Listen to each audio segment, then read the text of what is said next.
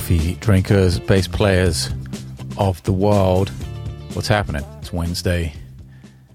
It's the 16th of March, 2022. Okay, pre-sale for the new album has been in full effect. This is a big thank you, not so much of an ad, but a big thank you because it's been in full effect for 4 days and you guys have been absolutely crushing it. I can't thank you enough for that. That really, it puts a whole new perspective and that kind of light at the end of the tunnel thing in terms of hope and sustainability and questioning whether I'm doing the right thing or not. That light gets a little bigger at the end of the tunnel when I see a response like this. So that's just way above and beyond any small expectations I might have had. So that's huge. It's still going strong.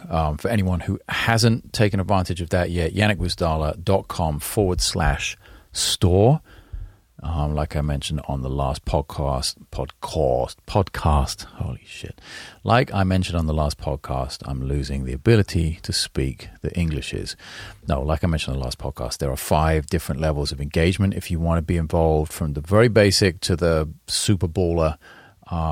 There's kind of a range in there. And I heard some feedback from a few of you saying that you dug the levels and that they kind of made sense. I'm really, really happy about that. I was trying to launch that thing like 3 weeks ago, and the one thing that was holding me up was like, how do I construct the levels for this? How do I make it all make sense and make sure I don't exclude anyone?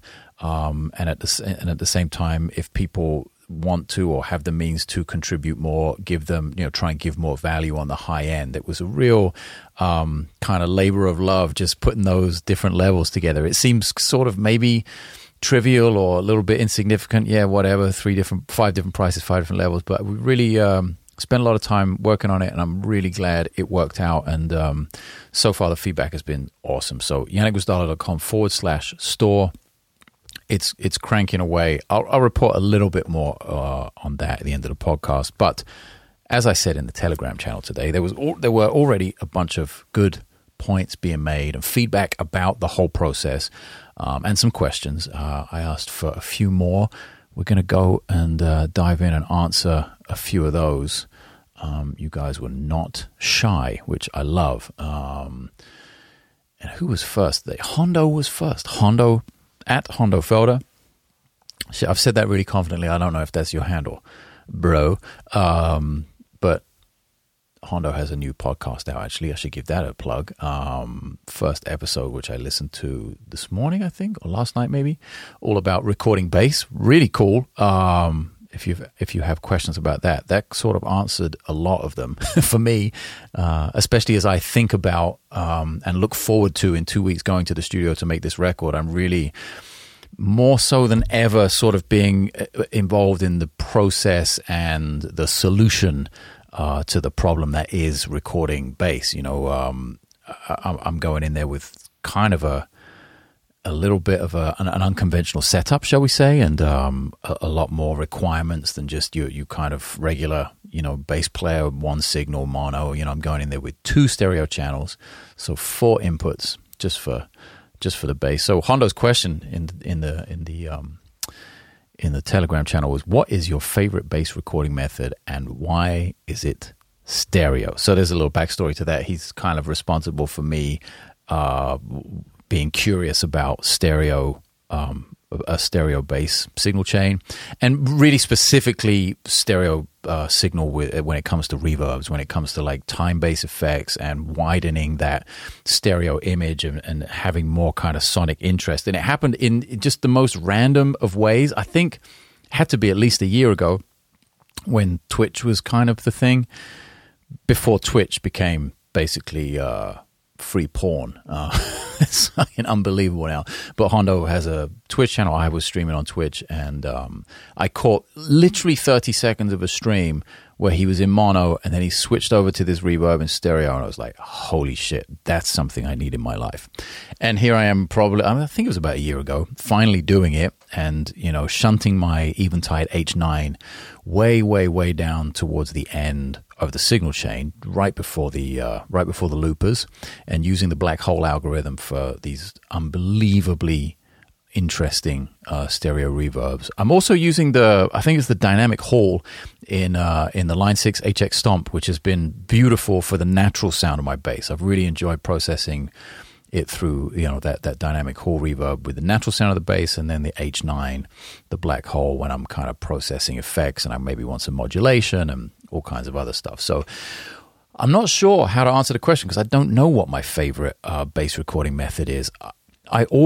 Here's one big hurdle that I've never been able to overcome when it comes to recording, and that is it sounds one way in the room if I have amps on, and it sounds completely different once it gets on it's not on tape anymore, is it? Once it gets into Pro Tools or Logic, once it becomes set in stone, digitally speaking, in a waveform, it just loses so much sort of the ambient vibe of the room. So that's one thing I'm really I guess have struggled with for 20 years recording, and it's something I'm trying to solve now, especially for this big project. I'm talking with my engineer all the time. It's just great.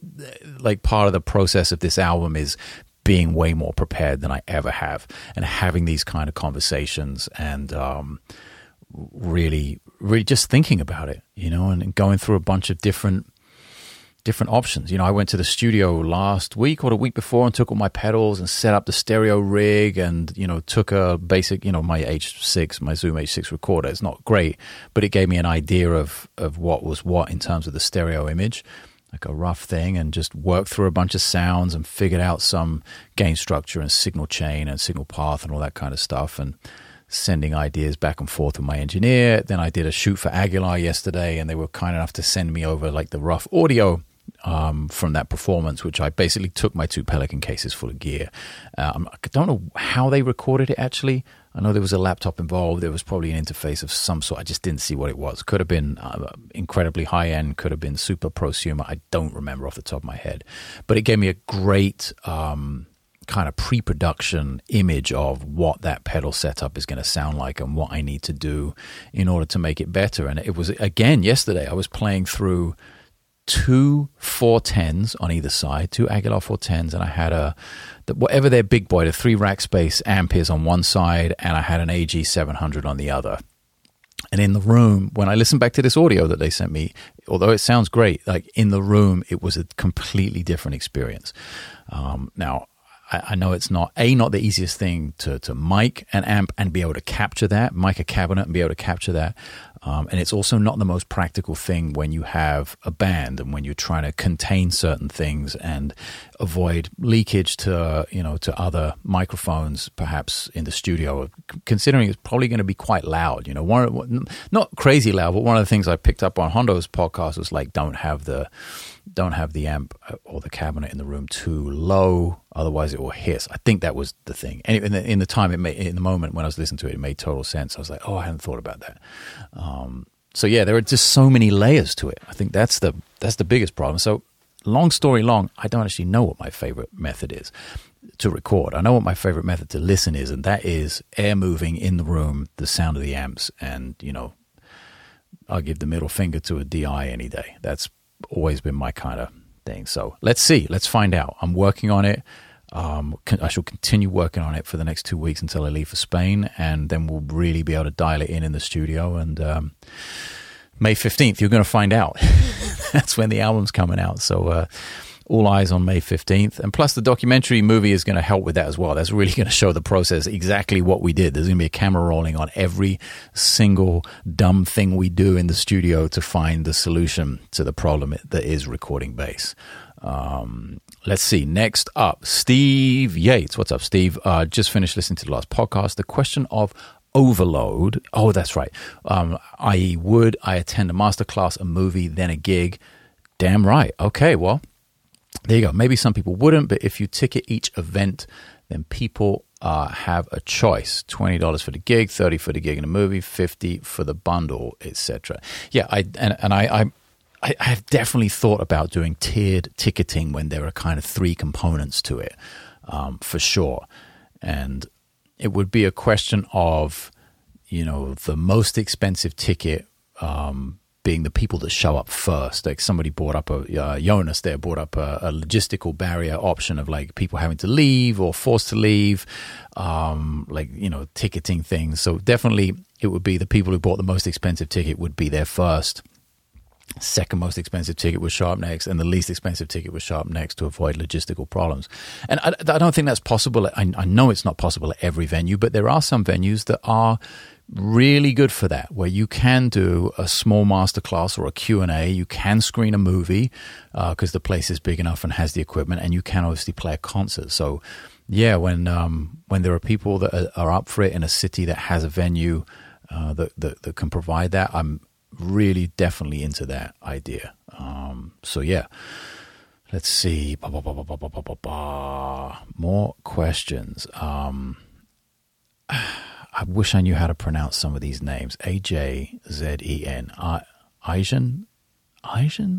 Asian? I'm not sure, but you know who you are. The question is, how do you avoid injuries that stem from playing bass, such as posture issues, repetitive motion stress? Do you have any stretching, massage, ice, heat that you might use? I do a bunch of different things. I would say that I do two things most consistently. Number one is I take care of my body in general, something that isn't specific to wrists, hands, shoulders, or anything like that. It's just a general, like, I like to take care of my body. I like to exercise. I like to stretch, do a little yoga, do a lot of hanging from my, like, I have a weightlifting, like power cage with a pull-up bar. So I hang from that, decompress the spine as much as I can. I'll do that 3 or 4 times a day for a couple of minutes. Just hanging, dead weight. That really helps decompress the spine. I'll stretch at least once, if not twice a day. I'll try and work out, even if it's just 10 minutes on the bike, 20 minutes on the jump rope. That's what I've really been trying to push myself to do now that I'm kind of coming out of the fog of new parent sleep deprivation a little bit. My daughter is starting to sleep through the night. She's starting to get a little bit more predictable with her sleep patterns. So that gives Chelsea and I a little bit more of a manageable schedule to get our stuff done. So yeah, there's definitely an element. I'm getting back to the element of working out and generally being in better shape, and that leads to being in better mental health. So when I do sit down with the bass, I'm relaxed. I have great focus. I know the kind of intent with which I am going into practicing, no matter what it is, maintenance, learning something for a tour, or working on my own sounds for the new album, whatever it is, I'm very focused when it gets to that. So there's low stress combined with general health, I think, has been the best thing. And when I was like heavily into training before my daughter was born, 6 months ago, and through the pandemic, and before that, there was a pretty heavy regime of things. So when you talk about ice and heat, yes, I was doing ice baths every other day, cryotherapy. Once in a while, I'd go over to my buddy's house who has a cold plunge and an infrared sauna. So I'd be doing contrast stuff. That is always great recovery, and it's good for inflammation and all kinds of stuff, which is kind of, again, general health, which has the byproduct of your wrists and your hands and your shoulders and all those things we use to play the bass, including posture. The spine thing that I mentioned earlier on. Doing those things has the byproduct of being good for the bass specific stuff without ever really thinking specifically about that. And I've never really had an injury of any significance related to playing the bass ever, because I've always been very relaxed when I play. It's very useful. I'm very lucky in that sense. I know many other people who have not been that lucky. Let's see, more questions. I got to find the right, where it starts in the right place here. Okay, so another name I wish I knew how to pronounce. Vibhas. Vibas. I don't know. But again, you know who you are.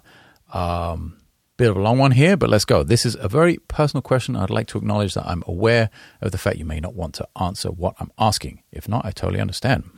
Curious. I was very passionate about music, but one of the best things I realized right at the start of my musical journey was that the likelihood of me achieving anything in the music industry or music business was very low. Hence, I did the usual thing, went to college, got a job, and truth be told, I'm quite happy right now. Well, that's awesome. I remember John Mayer saying that the record executives at Columbia absolutely slammed Continuum when they first heard it, and Maya at that point legit considered quitting music and studying design. Well, who knows? If the record executives at Columbia really slam Continuum, then they're bigger idiots than I already don't give them credit for. So here we go. My question is this. With the music industry the way it is, what drives you and what motivates you to actually put in the work when you know that it probably won't give you the outcome you desire? Also, can you talk about the different choices you had to make, both some you ended up liking and some you've resented since making them in order to make a living? The reason I'm asking such a question is that I've seen you do a wide variety of things, and it's been interesting to see your journey for the past 13 years. First came across you back in 2009 and been a fan since then. Well, amazing. Really appreciate that. 13 years, that's a real coffee drinker before coffee drinking was a thing. Wow, big question. I think probably the first part of your actual question I would have to address is the part where you kind of allude to me putting in the work but potentially not getting the outcome that I desire. So I'm not sure what you see as the outcome I desire, because I often get the outcome I desire.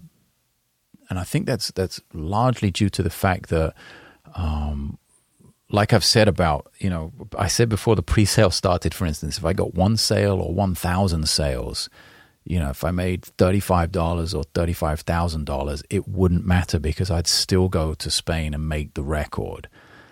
That's why I was trying to make the point that the pre-sale wasn't a crowdfunding thing, that making the art wasn't dependent on hitting some sort of monetary goal in order to, turn the red light to the green light and get that, okay, here we go. It's time to jump. We've reached the altitude we need to, and off we go. Open your parachutes, please. It's not about that. I don't think I have. Well, I know it's not based on a desire for success or for fame or for money, which I think are three things often associated with any kind of sector of the entertainment industry, possibly because those are what makes the most noise. Those are the things that are most rapped about, most sung about. Those are the things that get the most views on social media. People with bundles of cash. If I'm in my head, I'm probably a bit out of date here, and I'm sure there are much younger, more affluent knuckleheads that have replaced people like, Floyd Mayweather. If I picture someone like that, it's just, iced out Hublots and Richard Mille watches and $20,000 bundles of cash and private jets and millions upon millions of followers and tens of millions of views. That seems to be, over the past decade or so, what has made the most noise in the mainstream. So maybe, and I'm not saying this is what you were associating with me. I hope you weren't associating me with private jets and $1 million watches. But maybe there was an element of that perhaps you were associating with what my desire might potentially be with my music. And I just want to sort of erase any kind of misapprehension there. Like I'm not doing it for any of those things on no matter what level they are, $1 million watch or, $2 banana. It doesn't matter. I'm not doing it for any sort of monetary gain. And I guess that leads into the next part of your question about choices I've made, perhaps had to make in order to earn a living and stay in the music business, for want of a better word, just continue being a musician and making money related to music. And there have been, I think there have been decisions I've made, choices I've made that I resented that were actually related to playing more than, like teaching or writing books or doing things that weren't directly related to playing. I've actually appreciated the choices I made away from the instrument that helped maintain my job relating to music than some of the gigs I've said yes to in the past, and maybe some of the gigs I stayed in a little too long, hoping to sort of level up from new artist or mid-level artist or sort of B-list artist, and maybe the next one will be Usher, or maybe the next one will be Madonna or Janet Jackson or Justin Bieber, or just insert name of, arena or stadium touring act. It's a bit of a, to me anyway, it's a bit of a pointless venture to continually want to spend your time promoting someone else's work for often very little in return. Now, I know that right away that takes out or seemingly it is a shot fired across the bow of some really fantastic musicians who do that very well. They do it very successfully, and they do it for a very long time.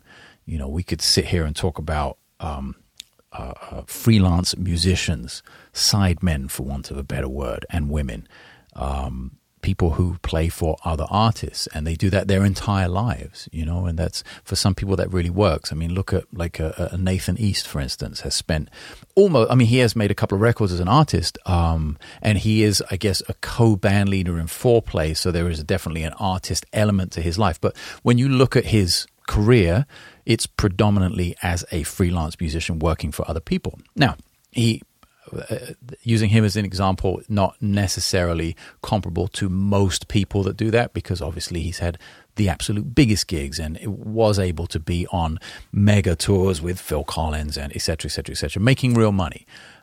But for the reality for a younger musician, and somebody way younger than me, 10, 15, even 20 years younger than me at this point, that's not the reality. Those gigs, a Katy Perry gig or a Justin Bieber gig or just insert name of current pop star, they don't pay any money. And some of the biggest artists in the world, your kind of Janet Jacksons and Beyoncés and those kind of employers, if you like, often pay the least.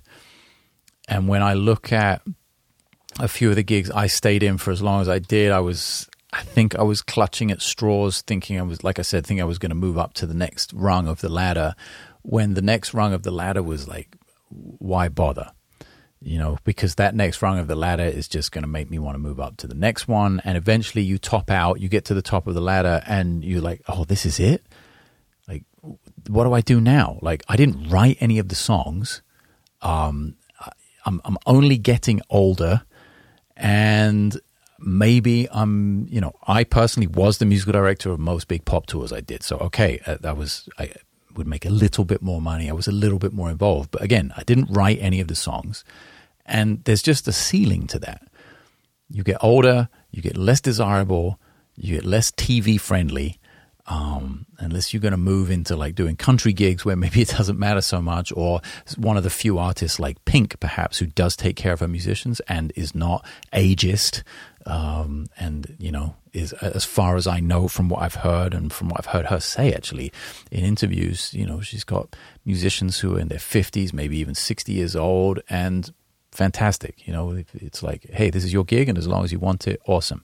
But those artists are very much in the minority. There aren't too many Pinks or Paul McCartneys or real kind of legends like that, Jeff Beck's, left anymore.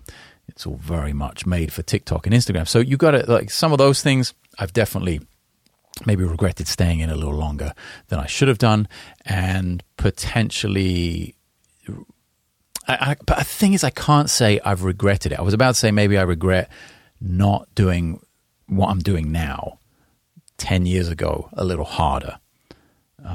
I thought maybe I was taking the more responsible route by being a sideman and kind of, doing the gig with the quote unquote regular paycheck.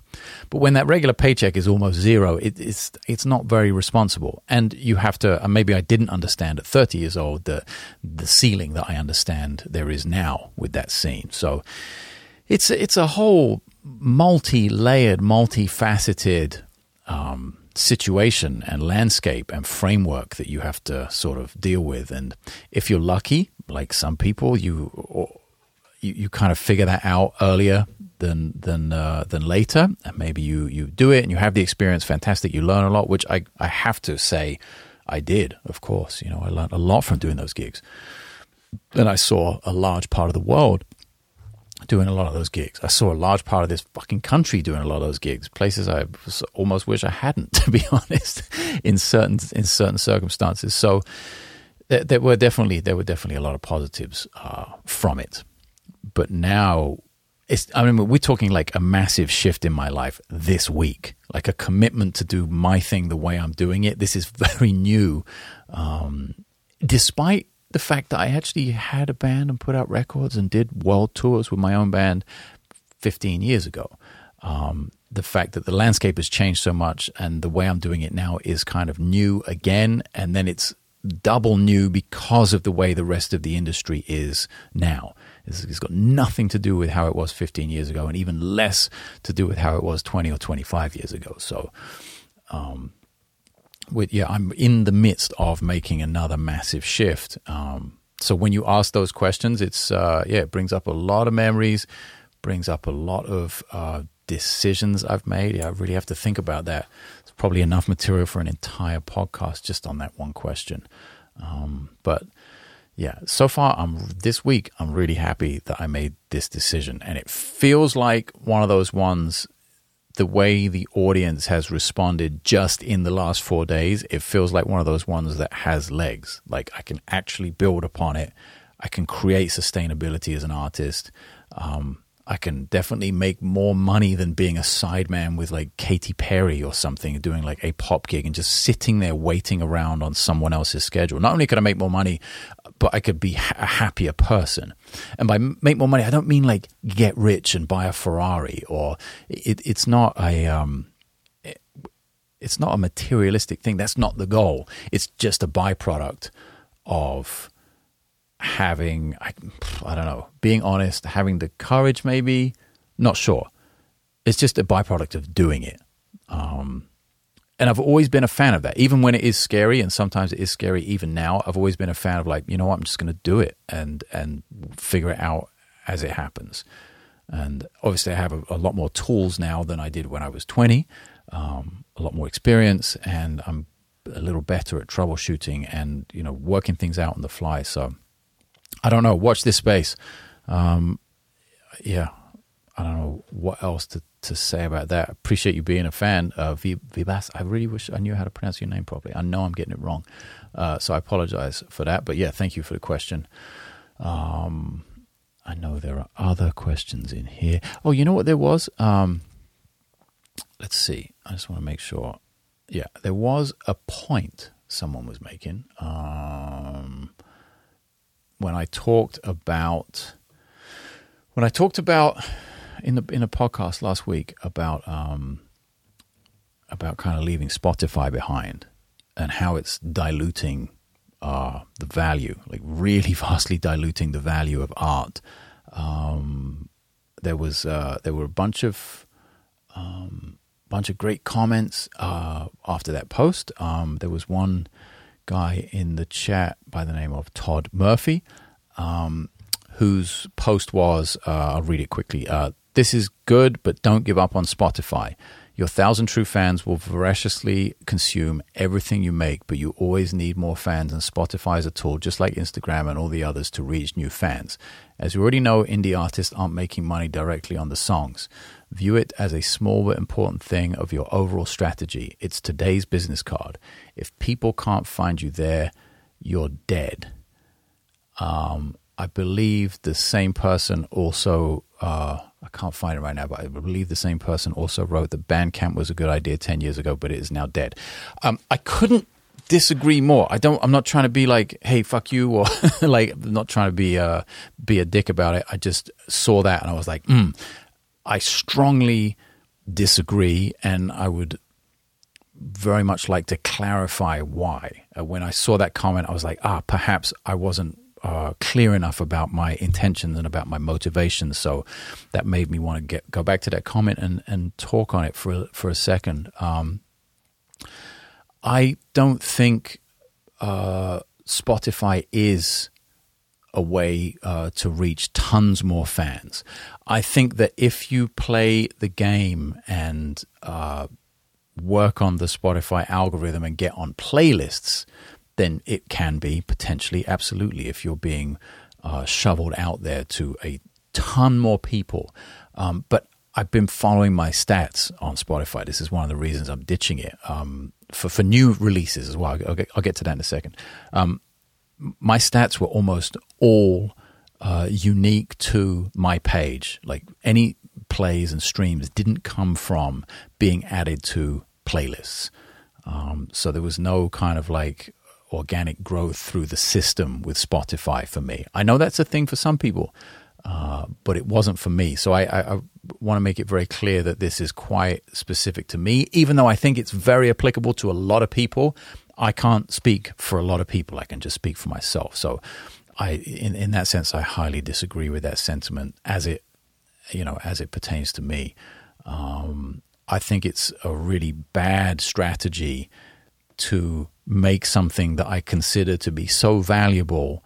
I think it's worth people paying for. I think it was a very bad strategy to immediately give that away for free. There is a certain amount of truth in the quote unquote give your best stuff away for free in order to attract people in, because you want people to see the best of you when you're promoting what it is you do. You don't want to give them like a shitty little B-side as promo. And I agree with that. But at the same time, I'm not going to give all of it away. I'm going to make some beautiful promo movies that will end up on YouTube and Instagram and Facebook, I'm sure. But I'm not giving away any complete songs. And I do think that it's worth paying for. And the fact that people have shown up the way they have this week in just 4 days on this pre-sale to buy the music ahead of time. The thing isn't even out yet. It's not even recorded, and people have shown up to buy it. Proves me right, at least in my little world, and with my fans, with the coffee drinkers, with you guys. So, yeah, I wanted to be super clear on that. And yeah, I don't think that if people can't find you on Spotify, you're dead. I strongly disagree with that, because I'm not making something for the masses. I'm not making something that's average. I'm making something that I consider to be special. And it's special for me. And then if people find it special as well, then that's the bonus, And the 1,000 true fans, like, I got to say, a couple of hundred of you have already shown up in 4 days. So I can't imagine with the right amount of promotion in the next 2 months, literally, are we the 15th today? No, 16th. So in just under 2 months when the album comes out, if a couple of hundred of you manage to show up in 4 days, then I don't doubt that we could get to maybe 1,000 pre-sales before the album comes out, and I see my fans as people who believe in it. Like, people have proven that by their response to it and by their comments to me and, messages that I've received. They're also the kind of fans that when they believe in something, they'll share it. So I don't actually see a problem with getting to 1,000 fans for this music without Spotify. Before the album even comes out. That's the other, like, completely reaffirming element of this. Like, you're saying that I'm dead if the music doesn't end up on Spotify, but before it's even out anywhere, I'm already so far ahead of anywhere I've been in the past 18 years of releasing albums. That just completely confirms to me that it was the right move to make. And it gives me, like, you have no idea how much hope it gave me in terms of live shows. Like, it's just unbelievable that I feel like now, I haven't, a bunch of people showed up, but I'm nowhere near like actually breaking even for the recording yet. Also, again, doesn't matter. I just want to be very transparent about where the process is at. Even though I'm not even close to breaking even on the recording, the amount of hope that the initial wave of support this week has given me just like propels me to do 10 times more than I felt like doing this time last week.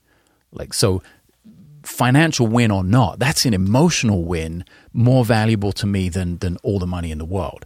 And that like pushes me forward to, going back to my buddy Hondo saying like, hey, you should do something in the Bay Area, the film screening thing, like screen the documentary would be awesome. And I'm like, you know what? Yeah. And that made me think, I got to be 100% honest here in that my band is in Europe, that Tom is in London and Nico is in Paris. and they're both busy musicians. They are exceptional musicians, and they're both incredibly busy. And I thought, I absolutely had this thought many times that I was like, oh, well, we're going to do this album and it's going to be amazing. And we're going to play some tour dates in Europe, which are going to be like probably the most fun I'll have had making music in my whole life. And then when it comes to play some gigs in the States, I'm going to have to call some cats over here, because it's far for those guys to I was like, what? As soon as this week happened, I was like, that's it. This is the band. That's all I care about. Like, this is the band. Like, if we do West Coast, like San Diego to Vancouver, those are the guys I'm calling. I'll fly them out here. I'll make it happen. And that's the kind of hope. That's the kind of mental win, and kind of rebuilding of the motivation that this like last 4 days have given me. So if that's not clear enough, that's like, that. Thank you, first of all. That's huge, and that I hope shows you, if you're a musician, that's even better. Like, if you're thinking about doing anything like this, I can't recommend it highly enough. Hopefully my story and me sharing what is going on in real time with the way this is working will help you come to a decision that makes sense for you. And as a fan, if you're waiting to see this music live and you're excited for the album to come out May 15th, I hope that gives you something to look forward to, and the fact that, we might be playing in Slovenia and Italy and Portugal, who knows, and the Bay Area and San Diego and LA and Vancouver and Seattle and Idaho and New Jersey, who knows? Like, that really, it took all the barriers down. It took all the second guessing away. It was just like, oh, I can do this. It reminded me I had done it on some level before, and it reinforced the feeling that I can do it now, in spite of how shit the music business is. Like, I can actually win here. Again, doesn't have to be financially, but musically I can win. And I have the motivation to work on the music more than I've ever had, ever as an artist. So that's a powerful 4 days, my friends, coffee drinkers. You are hugely responsible for that. And it only gets better from here, which is an amazing feeling. I feel it totally invincible. I'm sure there are going to be dips. There's going to be downsides, and there are going to be things that go wrong, and flights that gets missed, and gear that gets lost, and all of those things that go with real life. But the underlying feeling is that there's that light at the end of the tunnel is getting super bright right now, and all of it, everyone wins. Like, if you're a fan of the music, I'm going to be able to bring that music to you. And for me, I love what I do, and I'm going to get to carry on doing that. So this is a huge amount of faith in humanity restored, and a huge amount of gratitude and thanks to everyone who has got in on the pre-order and who has just been supportive and a positive voice in the crowd. You are very much appreciated. And if you haven't got in on the pre-order, if you like the sound of any of this stuff, you can go to yannickgwizdala.com/store, and there it is. It's all laid out right there. Here's something. I'm going to close on this because this has been a bit of a long episode. Here's something I didn't think to do. I should have thought to do this and put it in on the documentary package. Of course, everyone who buys a documentary package, I want to get you in the credits of the movie. It seems like a small thing, but I definitely want to have this like forever kind of lasting record of the fact that if you were there, you were there, So I'm going to go write that in the product description, and I'm going to make sure that everyone who buys I think it's the tier 2, right? The second tier that includes the documentary. I'm going to make sure everyone who is in that tier gets in the credits of the movie. It's just another little way to say, hey, I appreciate you being there, and let's set that one in stone for forever and ever. So that's it. yannickgwizdala.com/store. That's where it's all happening. I'll be back soon with another podcast, probably a little bit more YouTube as well. I want to do some videos on the pedals because it's going bonkers down here on the floor with all the stereo stuff, and I definitely want to share that with you guys. So I'll work on that and speak to you, coffee drinkers, bass players, guys and girls of the world. Love you guys. Speak to you soon.